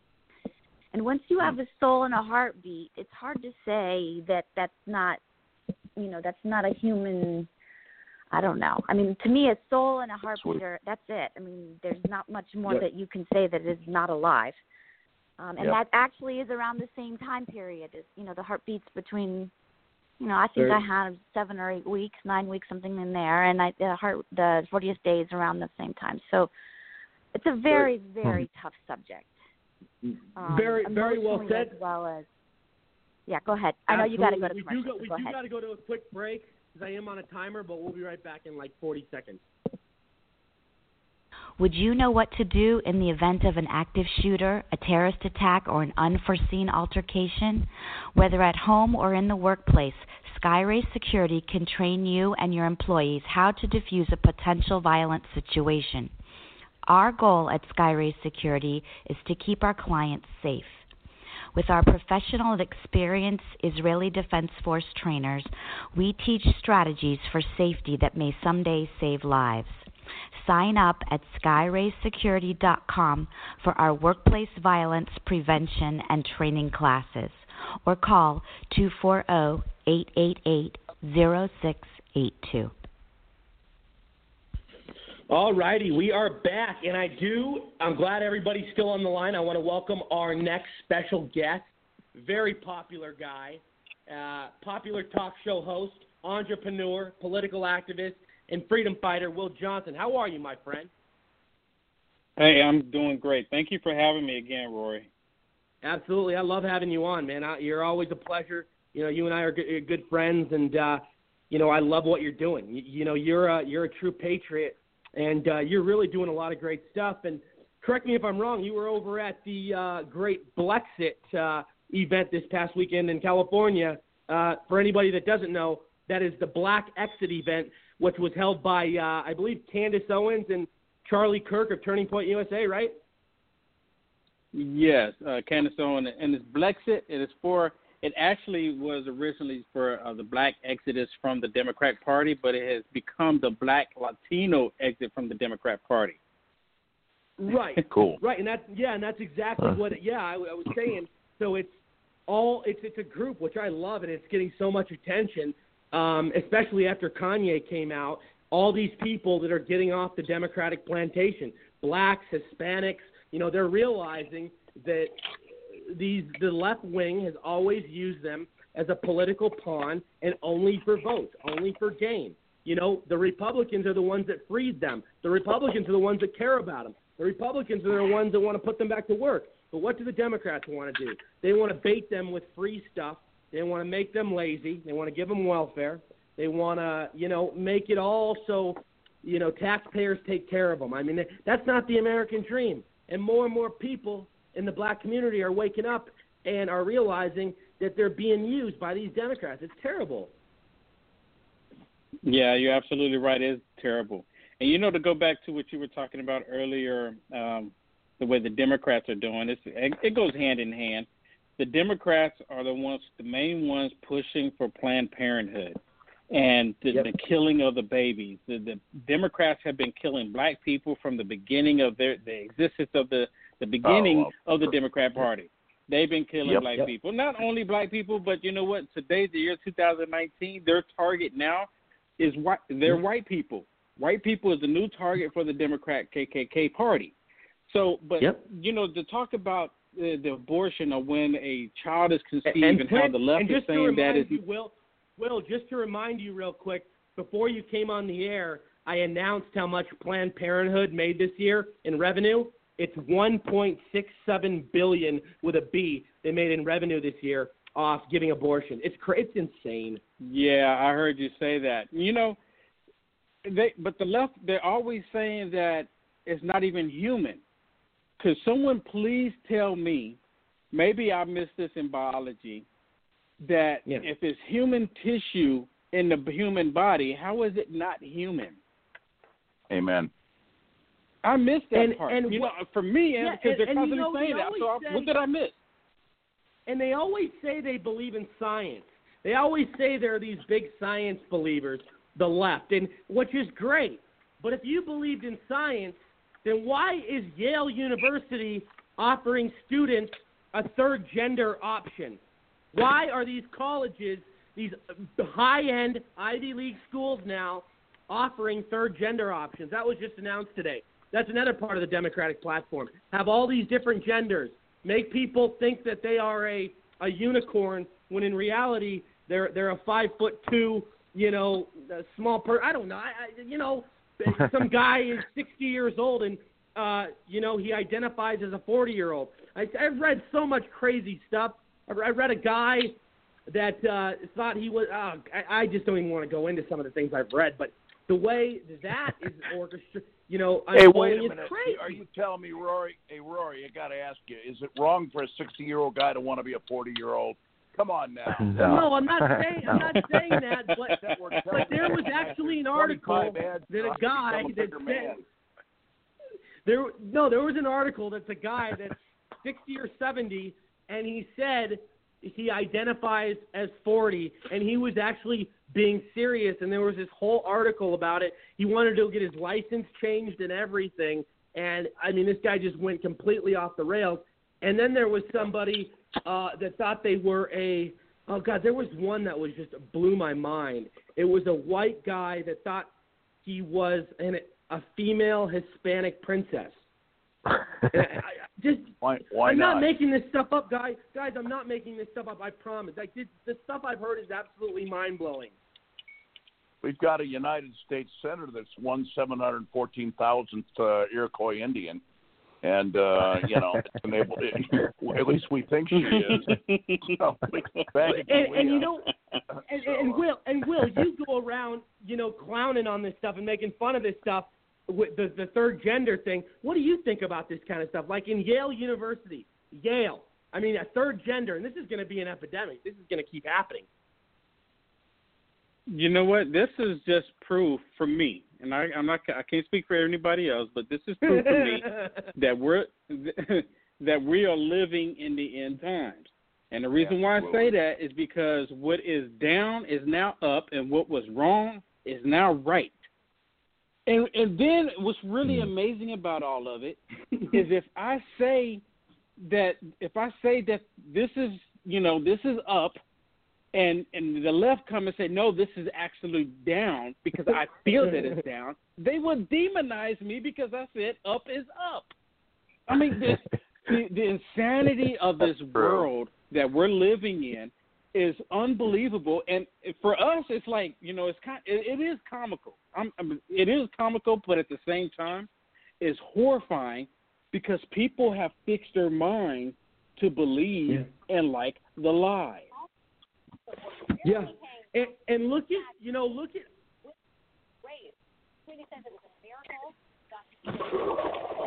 Somebody talked. I don't think somebody was talking. I thought I heard somebody talking, but. Will, you're absolutely right. You bring up a phenomenal point. And let's go into some examples here. So Twitter's been censoring people like crazy, especially conservatives, and they've been blocking people's accounts. They've been, taking people offline, taking away freedom of speech.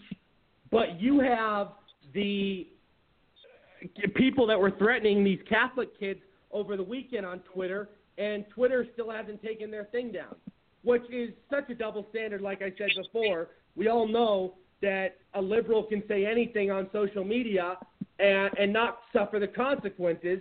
And it's the same thing when the Antifa acts. The left-wing media will back them up, but when a conservative is involved with any sort of scruffle or defending themselves in any way or giving any sort of point on social media, they're immediately blacklisted and painted as the bad guy. And you've been attacked. You've been attacked. You know what it's like. You know what it's like to be in these Catholic kids' a situation where having left-wing activists come up to you for no reason when you're just trying to have a conversation. I've seen some of the videos you've been in. Yeah, you know what? That's part of the reason why I speak out and I do what I do, and I go out here and I put so much on the line, not only just, career-wise, but life, is if we don't do anything now, and if we don't start speaking up about it now, 5 years, probably even less than 5 years, 5 years from now, America is not going to be the America that we want to live in. Because the Democrats, if they get their way, they're going to impeach the president, and never, ever again will this country ever have another decent president like Donald J. Trump. See, they believe Donald J. Trump was a mistake. So they're trying to make up all these excuses on why or how he became president, the fake dossier, the whole Russia collusion, and Colin saying that Trump told him this, and what if it's true?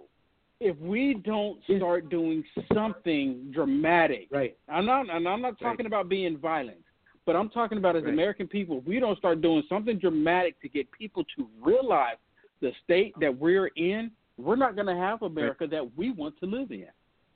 And what's blowing my mind is how the left is filling people's heads with the MAGA hats or the new white hood. The MAGA hat, they want to ban MAGA hats now. There's a Democrat that's going to bring to legislation something that will ban people from wearing MAGA hats, making it illegal. And I'm just like, you really have this much time on your hands? You really are going to be this petty? What about wearing a pink vagina on your head? Should that be banned too, or should we allow that? Absolutely. I've never seen something that pink before in my life, by the way, but. Okay. Wow. Hey, those smelly pussy hats should be banned. They should be banned and thrown in a dumpster. And seriously, those things should be gone. And the fact that they enable that sort of crap is beside me. And I'll tell you this. You bring up a great point too, Will, with the media coverage of Trump and how they spin stuff. And other people were bringing this up earlier, including myself. But there was a study that was revealed by a left-wing polling company that 90% of Trump coverage was negative in 2018. They spinned it some way or the other, the mainstream media, to make Trump look bad. And, just look at what's going on at the border. You just had another report today that migrants are breaking the border gates in Mexico. Oh, but you don't see the Democrats talking about that. Oh, Democrats want open borders. They don't think anything is bad going on. They don't care that people are coming in and murdering our people, raping our women. All this bullshit. I'm tired of it. That's how you really feel. Yeah, don't hold back. Josh, go ahead. Yeah, Rory, I think you made some good points. I think everybody else on the line did too. Especially in regards to the idea that a hat is the new white hood that says "Make America Great Again." I'm not sure. I mean, I understand how people could dislike the policy and the person or the party behind that hat and its meaning. But the idea that you would be saying that a slogan that says "Make America Great Again" is the new white hood, the new KKK. Is that absurd to anybody else on this call? I mean, the idea that wanting to make America great again, it's not saying make America white again or make America racist again. It's not saying any of those things. It's saying make America great again. Everyone should be behind that statement. Now, whether or not they support the person, the policy, or the party, that's a complete different question. But the fact that people are hating on that statement and that hat so much is not only absurd, but it's childish, just the fact that they would dislike that idea. And we had to deal with hope and change, very little hope and very little change from the Muslim Barack Hussein Osama, the Kenyan native, which I can't stand that guy. But you're absolutely right, Josh. You bring up a very good point. There's no doubt about it that This is just the Democrats trying to cover up their white Rory, guilt. to add on to that, if the Democrats are smart, instead of pushing back on the slogan, they should be saying, well, hold on now. We're the ones that are going to make America great again, or we're going to keep making it great. That's what they should have done. But no, they decided to push back versus the most pro-American slogan that has basically ever been created. The idea that they would push back against that instead of using it, they could have easily twisted it for their own personal gain, but they're so irrational that they decide to push back against the idea of making America great. It's just complete foolishness. It's all politics. Hey, IQ, we haven't heard from you in a while, and you're an expert about a lot of this stuff. I mean, you escaped ISIS. You know all about the Middle East. You know what communism looks like. You know how they're trying to bring it to America in so many different ways, not just with Islam, but with feminism, with all these different genders, with all this different political correctness, so on, so on.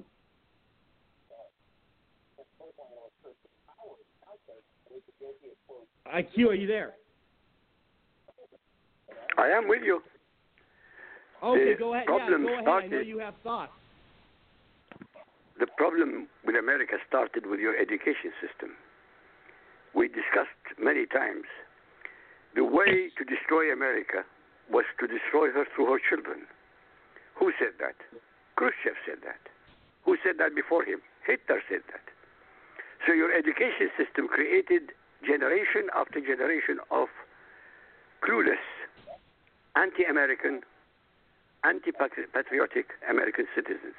So the millennials that you have are really the 49% who are dead, brain dead. Donald Trump cannot do it on his own. Donald Trump can only do it with Americans supporting him. So if you're not supporting him, by literally going out and demonstrating that you support him, he can't fulfill his promises. He can't do it alone. What do you think? Oh, well, Dr. Butzler, you work on college campuses. You're an economist. You witness this sort of behavior, probably, somewhat often. I know you said it's not as often as some of the bigger universities, but all this different third gender stuff and all these different liberal professors. And I was just thinking to myself the other day, a really interesting thought. The way the education system has evolved and turned into something that is so bad, and the reason that is, I'll tell you, a lot of these Ivy League schools have socialist professors teaching these students. I'm not, obviously these universities, especially like a lot of these Ivy League schools, are mostly Democrat, and they have been for a long time. But in today's society, it's to the extreme with the communist agenda that they are teaching these kids. And and I say, regardless of how good of a school you go to, it's all about the professors that are teaching you. It's not about, so much the school anymore. I mean, you've got so many misleading professors at these universities these days. Am I right? Yeah, it's exactly right. Most professors at I think most universities today are extremely liberal. I know at the university where I teach, there's 330-some faculty members. I think I found two other ones that share my views. So by far, the majority is liberal. I get a little bit angry at my colleagues because what we're supposed to be teaching in college primarily is critical thinking skills. And the idea is for any issue like this, if a professor is doing the job they're supposed to be doing, they should be presenting both sides of every argument. And we make sure that the students have the proper skills then to evaluate each side of the argument and to see which one makes the most sense to them. Instead, as you noted, faculty members are pushing a very liberal agenda. Real quick, what you're saying, I want you to finish, but what you're saying, in other words, is a lot of these professors are going off their biases and their own opinions and teaching it to these students rather than what's right and what's the truth. Right, and they present their own biases and their opinions not as opinions, but as the way things are and the right way to be thinking about things, and not allowing the students the time to evaluate these things themselves to come up with their own answers. I think it's, I often say, I think the students are getting gypped here. We're supposed to be providing them education that gives information for a bunch of different views. And then we're supposed to be able to teach them how to think about it so you can come up with what they believe is the right conclusion. By forcing these ideas on them, and especially, obviously, ideologically, I don't agree with any of the ideas that are being pushed on them. I think you're doing them a great disservice and ultimately a great disservice to the country. That's not the way education is supposed to be. It's supposed to be a free exchange of ideas, and both sides of every argument should be presented, especially in a democracy where we should welcome healthy debate.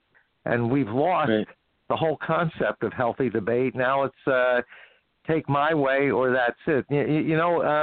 When you go into a negotiation with somebody who has much different views than you, but you go in with the idea of trying to come up with solutions for problems, you should enter a negotiation like that with the intent that you want to seek a solution to the problem.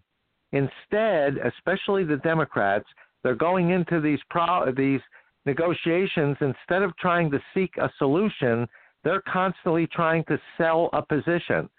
And if both sides go in trying to sell a position, you'll never come up with common ground. That's the problem. Right, they're looking, and I've been saying that forever, Thank you. Clint. I want to let you talk. I want to let you talk, Clint, but real quick, if I must. I've been, for forever, I've been saying that, the Democrats create problems, so on their campaign trail, they have something to talk about. They have a talking point. They have an agenda, and they can give to their voters, their sheep, some sort of, delusional and unrealistic solution. I'm not saying it doesn't happen with both parties, but more often with the Democrats. But, Clint, I definitely want your feedback with all of this. I mean, this is, you have a very popular radio show, millions of listeners. So you talk, you know all about this stuff. Well, I haven't heard it put any. I've heard some great thinking tonight, thank God. And what I just heard Dr. Bob say is exactly right. I think one of the last bastions of Marxist-Leninism and socialism and Alinskyism and all the other isms is the academy in America. And we support that with tax dollars and with hard-earned tuition dollars and foundational and grant money. Many of the big foundations are so far left they'd have to look to the right to see anything. And there is no critical thinking. The only, you go to law school, I don't know what that's like. I did that 40 years ago, and that was an exercise in analytical thinking.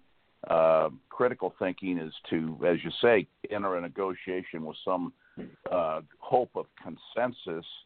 And that's why I think Trump does so well behind the scenes, and it's driving them crazy.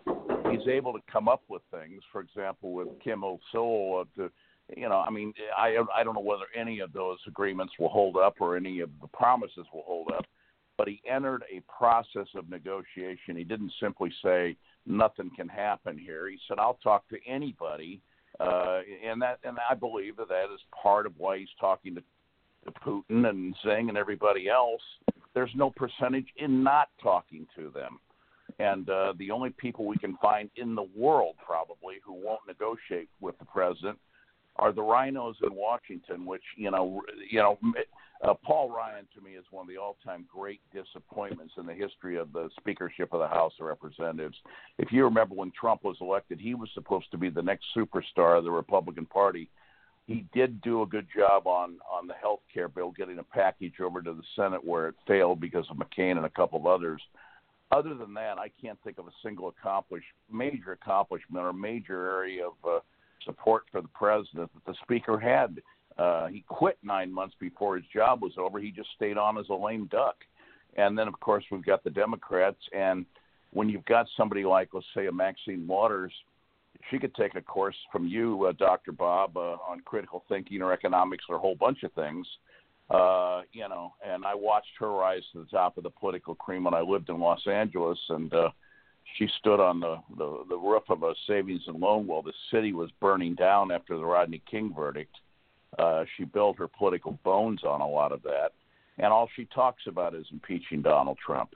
The first three bills suggested out of the Democratic caucus were impeach the president. What was the second one? Stop the border wall, and the third one was give, I think, $12 billion in foreign aid to countries that basically oppose our best interests. Nothing at all about the wall, about security, about anything that has to do with protecting the American middle class. And so that tells you what their priorities are. And Nancy Pelosi is, I got such a big kick out of Mr. Johnson's, storming the walls. It's kind of like John Wayne in the Alamo, And I probably thought about that 9 times in the last week, and it just I've looked up what her house looks like, and she's not suffering, that's for sure. And when Trump said, you know what, you're going to fly commercial if you go to Afghanistan, and they don't have $100,000 worth of booze on that airplane, so you're going to have to, rough it a little bit, Nancy. Sorry, but I think that the comments were, and I think IG said this. I think everybody touched on it. We're losing our kids, okay? And that, Netflix signs a deal and they pay the Obamas $60 million to talk to you don't hear Mighty Mouse or Fury or Popeye on Saturday morning. You hear Barry and Moose talking about why they, you really need a level playing field, and why go out and risk anything? Why put anything on the line? Why achieve anything when you could probably make more dough sitting back and taking a government dole? And that's where this thing is going to be lost. And forgive my pontificating, but that's how I see it. You're good. We do have on the line, and I know he wants to say a few things before I introduced him. Everybody stay on, but Valerie, any thoughts? Actually, well, I've been listening to this conversation for a little bit. I'm thinking, I have 4 boys, and I've been thinking about my children. And, if I spend $50,000 a year to send them to college to become completely the opposite of what I spent for 25 years teaching them, I might as well hand them over a check for $50,000 and say, go start your own business. And they'll learn probably more, and they won't get brainwashed, and they won't run for office and spend time with Nancy Pelosi or anybody on the outside. They'll just, It's a great idea. I think that we've got a lot of values that are so messed up. I'm trying to figure out how do we save our children within this structure that we've been talking about. Will Johnson, go ahead. Then I'm going to introduce leaders of Blacks for Trump. But Will Johnson, go ahead. Yeah, I agree. With her statement about the colleges today, and that's exactly what's happening. I actually have a young daughter that's just started going to college herself, and she's being I guess I'm blessed because I speak out the way I do, and I go to I just went to the Women's March in LA, and she can see how crazy they are and how all the attacks that I get just simply because of who I am. So I guess in that sense, she sees how the professors are trying to be, and she'll tell me about it. So I guess I'm fortunate for that. So very if you raise somebody that's strong enough in their intellect and in their heart to stand up, then that's really helpful, to change other people in the university system. But if you have somebody that is going to change, I think it depends on the child. Right. No, absolutely. I do want to welcome very special guest, very popular guy, all over the headline news, always sitting behind Trump at the rallies, leader of Blacks for Trump. Michael, how are you, my friend? I'm fine. How you doing, sir? I'm doing well. It's great to have you here. What's going on? What's on the agenda? Hello? What have you been up to lately? Well, I've just been going to a bunch of rallies. I'm going to a rally tomorrow to protest against the Palestinian evil woman that called our president an MFer. So Laura Loomer and a whole bunch of us are going to go out there and in support of a teacher that's standing against those nuts. And so we're going to go out there, and I might be throwing a few bombshells at her because I decided. Careful with that word. No, you have to be careful. I don't have to be careful. I'm black for Trump, and I like being like Trump. That's what our white Republican brothers need to all be, like Trump. You know, you say he has a small thing, he calls you a horse face. You say he said the word N or nigger, he calls you a dog. Immediate response. When that's how I am, I immediately respond to you. You act crazy, I act crazy with you, because we don't have to apologize for our positions because we are absolutely correct and biblically correct. So I'm not ashamed. You know, what we have to remember, we just got to get the independence on our side. We don't need nothing else, and they're going to only come to us once they realize that blacks and whites are in unity, or blacks for Trump is with President Trump, because that's all they fear is race war, and it's not going to be a race war. What it's going to be is they're going to purge these evil people from among us who are called Democrat, Confederate, rebel bastards from hell. And we're going to get rid of them, get them out of the way, stop them from controlling and running our schools. You know, the hippies and the baby boomers, they're running the college campuses. So the millennials are brainwashed by them. And all of them are brainwashed by the Democrats into believing that the black man is going to get retribution and kill all white people. And so they're so afraid of that they vote Democrat as independents. When if they voted with the Republicans, we could never lose. But because they believe we want retribution, they panic and vote themselves into slavery. So I know the way to get rid of that is they have to see me standing behind Trump, because I represent what they surely fear. They fear a black man that might or would cause a race war. And then when they see me standing behind Trump, I'm the only one Trump allowed behind him with the .com. So when they go to my site, the first thing I say is there will not be a race war. God said if we fight, he's going to kill everybody by fire. And they call my radio and say, oh, Michael, you were not going to die? And what is that site, Michael? For everybody that doesn't know your site, tell everybody.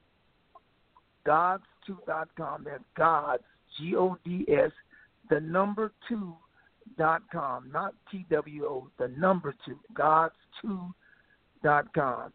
And on that site, I explained to the independents, because all white people have to remember that you're 76% of the electorate. The problem is that the independents are 58% of that 76%, and they are the swing vote. They are the decision makers.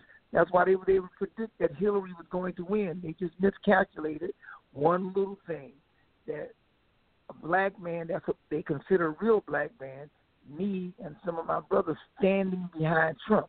That miscalculation threw all of their polls off, because now the independents were not afraid to go ahead on and vote for their best interest instead of being afraid of war. Now they go ahead on and vote the right way. And that's how we win. Just go after the independents and take your kids away from those baby boomers and teach them yourselves.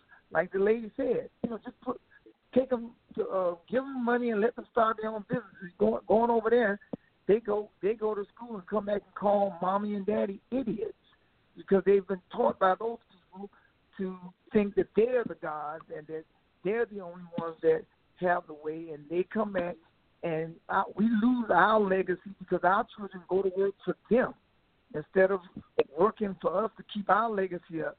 And it's insane. We're giving ourselves over to slavery, to these dogs. So no, I hear you. Very well said, Michael. Michael, very, very well said. We do gotta run here shortly, but I do want to thank you. Will, you got any questions for Michael? No, I guess one question: when are you going to be in California? Well, I don't know because I know I'm going to be to California for the Grammys because I go to all of the big events just to get under their skin and walk on the red carpet because I know a bunch of the stars. A lot of people know that all the stars love blacks for Trump. So, hey, Michael, Will was just at Will was just at Blexit over in L.A. Will Johnson. He was just at Blexit with Candace Owens and Brandon Tatum and all those guys, all those people. What did you say about? What did you ask me about them? No, I said he was telling Will you Johnson. that. Go ahead, Will. He was telling you that I was at Blexit in L.A. with Candace Owens. Okay. Yeah, and it was pretty good. Okay, that's beautiful. I like Blexit. I like everything that's turning us against the Democrat Confederate rebels. I'm for all of that. I don't want nothing, so they can't get me to argue because I was at an event tonight with a brother that used to be with Candace Owens, but he seems to be upset with Candace. And I told him, I said, brother, don't get upset. Just keep building. Keep building. Forget all that. We don't have time to fight amongst each other. We gotta win 2020 or die. Absolutely. That's what it is, 2020. Mike, I do got to let you go, but I do want to thank you for calling in. Tell everybody where they can find you. Gods2.com. GODS2.com.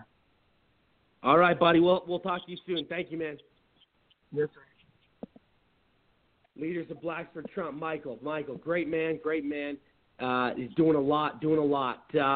But Will Johnson, tell everybody where they can find you.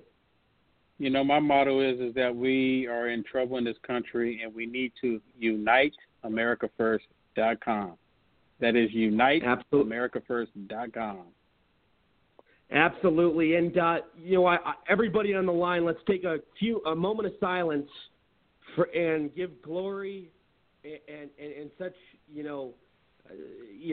just have so much amazing gratitude for President Trump's first 2 years in office, which was just the anniversary the other day, and a moment of silence also for Martin Luther King Day yesterday, which is always a huge, significant day every year and important. And he did so much for our history, and and Trump. The 2-year anniversary of Trump. 2-year anniversary of Trump is just unbelievable. I mean, it's miraculous. You can't even put into words everything he's done. I mean, this guy is more than just a human, Trump. I mean, this guy is a miracle worker. He's a religious, character. I mean, it goes beyond just human. This guy was born with something that is so profound that it's not, nobody can do what he can do. I mean, it's unreal. But God bless him. God bless him. And, like I said before on the show, over 70% of his agenda fulfilled within the first 2 years. Again, that's over 70%, 7-0. Most presidents, after they leave office, don't even fulfill 10% of their agenda. I mean, this guy, every single day, delivering a new promise for us. God bless him, man. God bless him. When have we ever seen a president do this? Never. This is amazing. This is what a time to be alive. I couldn't ask for a better time to be alive. I mean, this is the best of the best. But Will, thank you, and we'll talk to you soon, man. All right, take care. All right, man. Bye. Will Johnson, everybody. Dr. Bussler, tell everybody where they can find you. My Twitter is at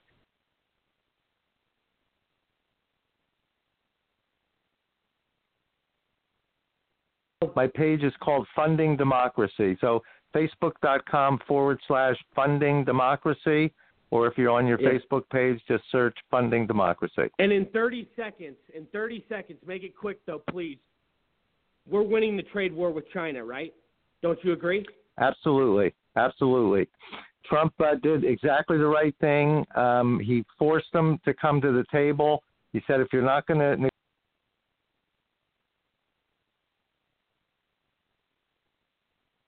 when we talked back in the early part of about a year ago now.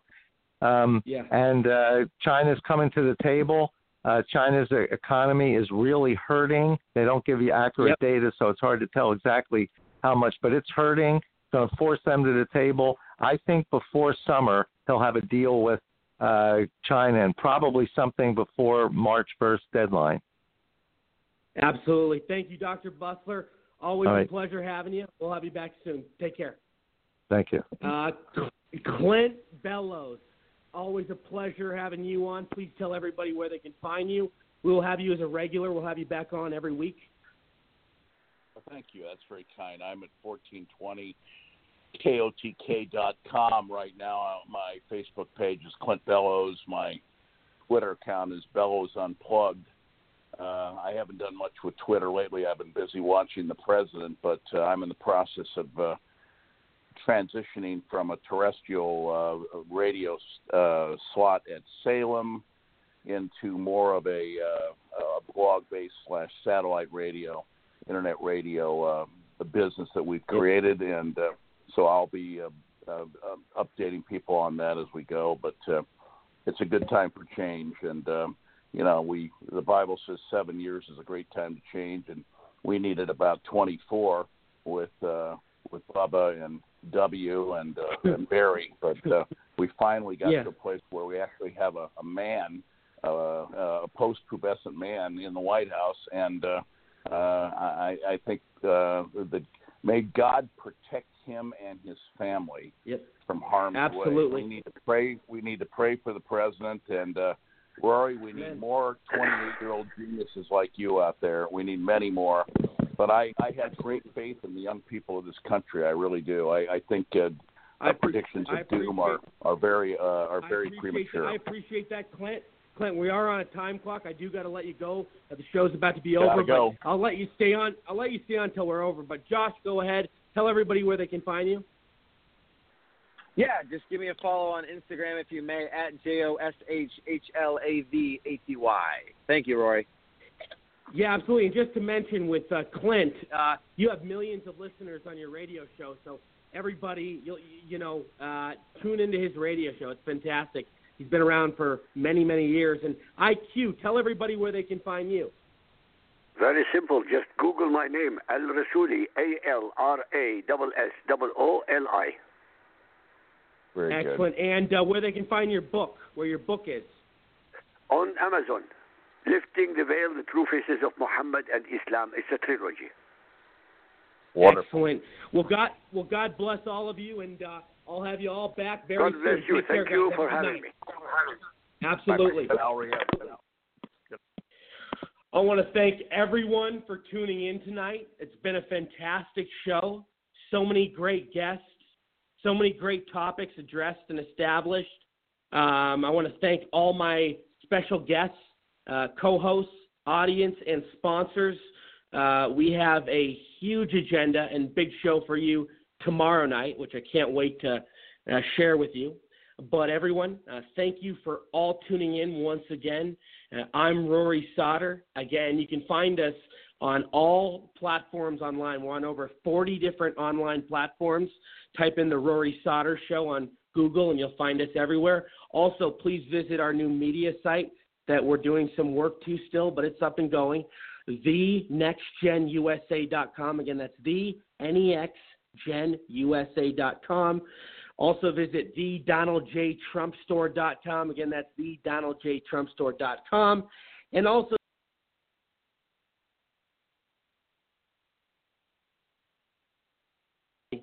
cheers.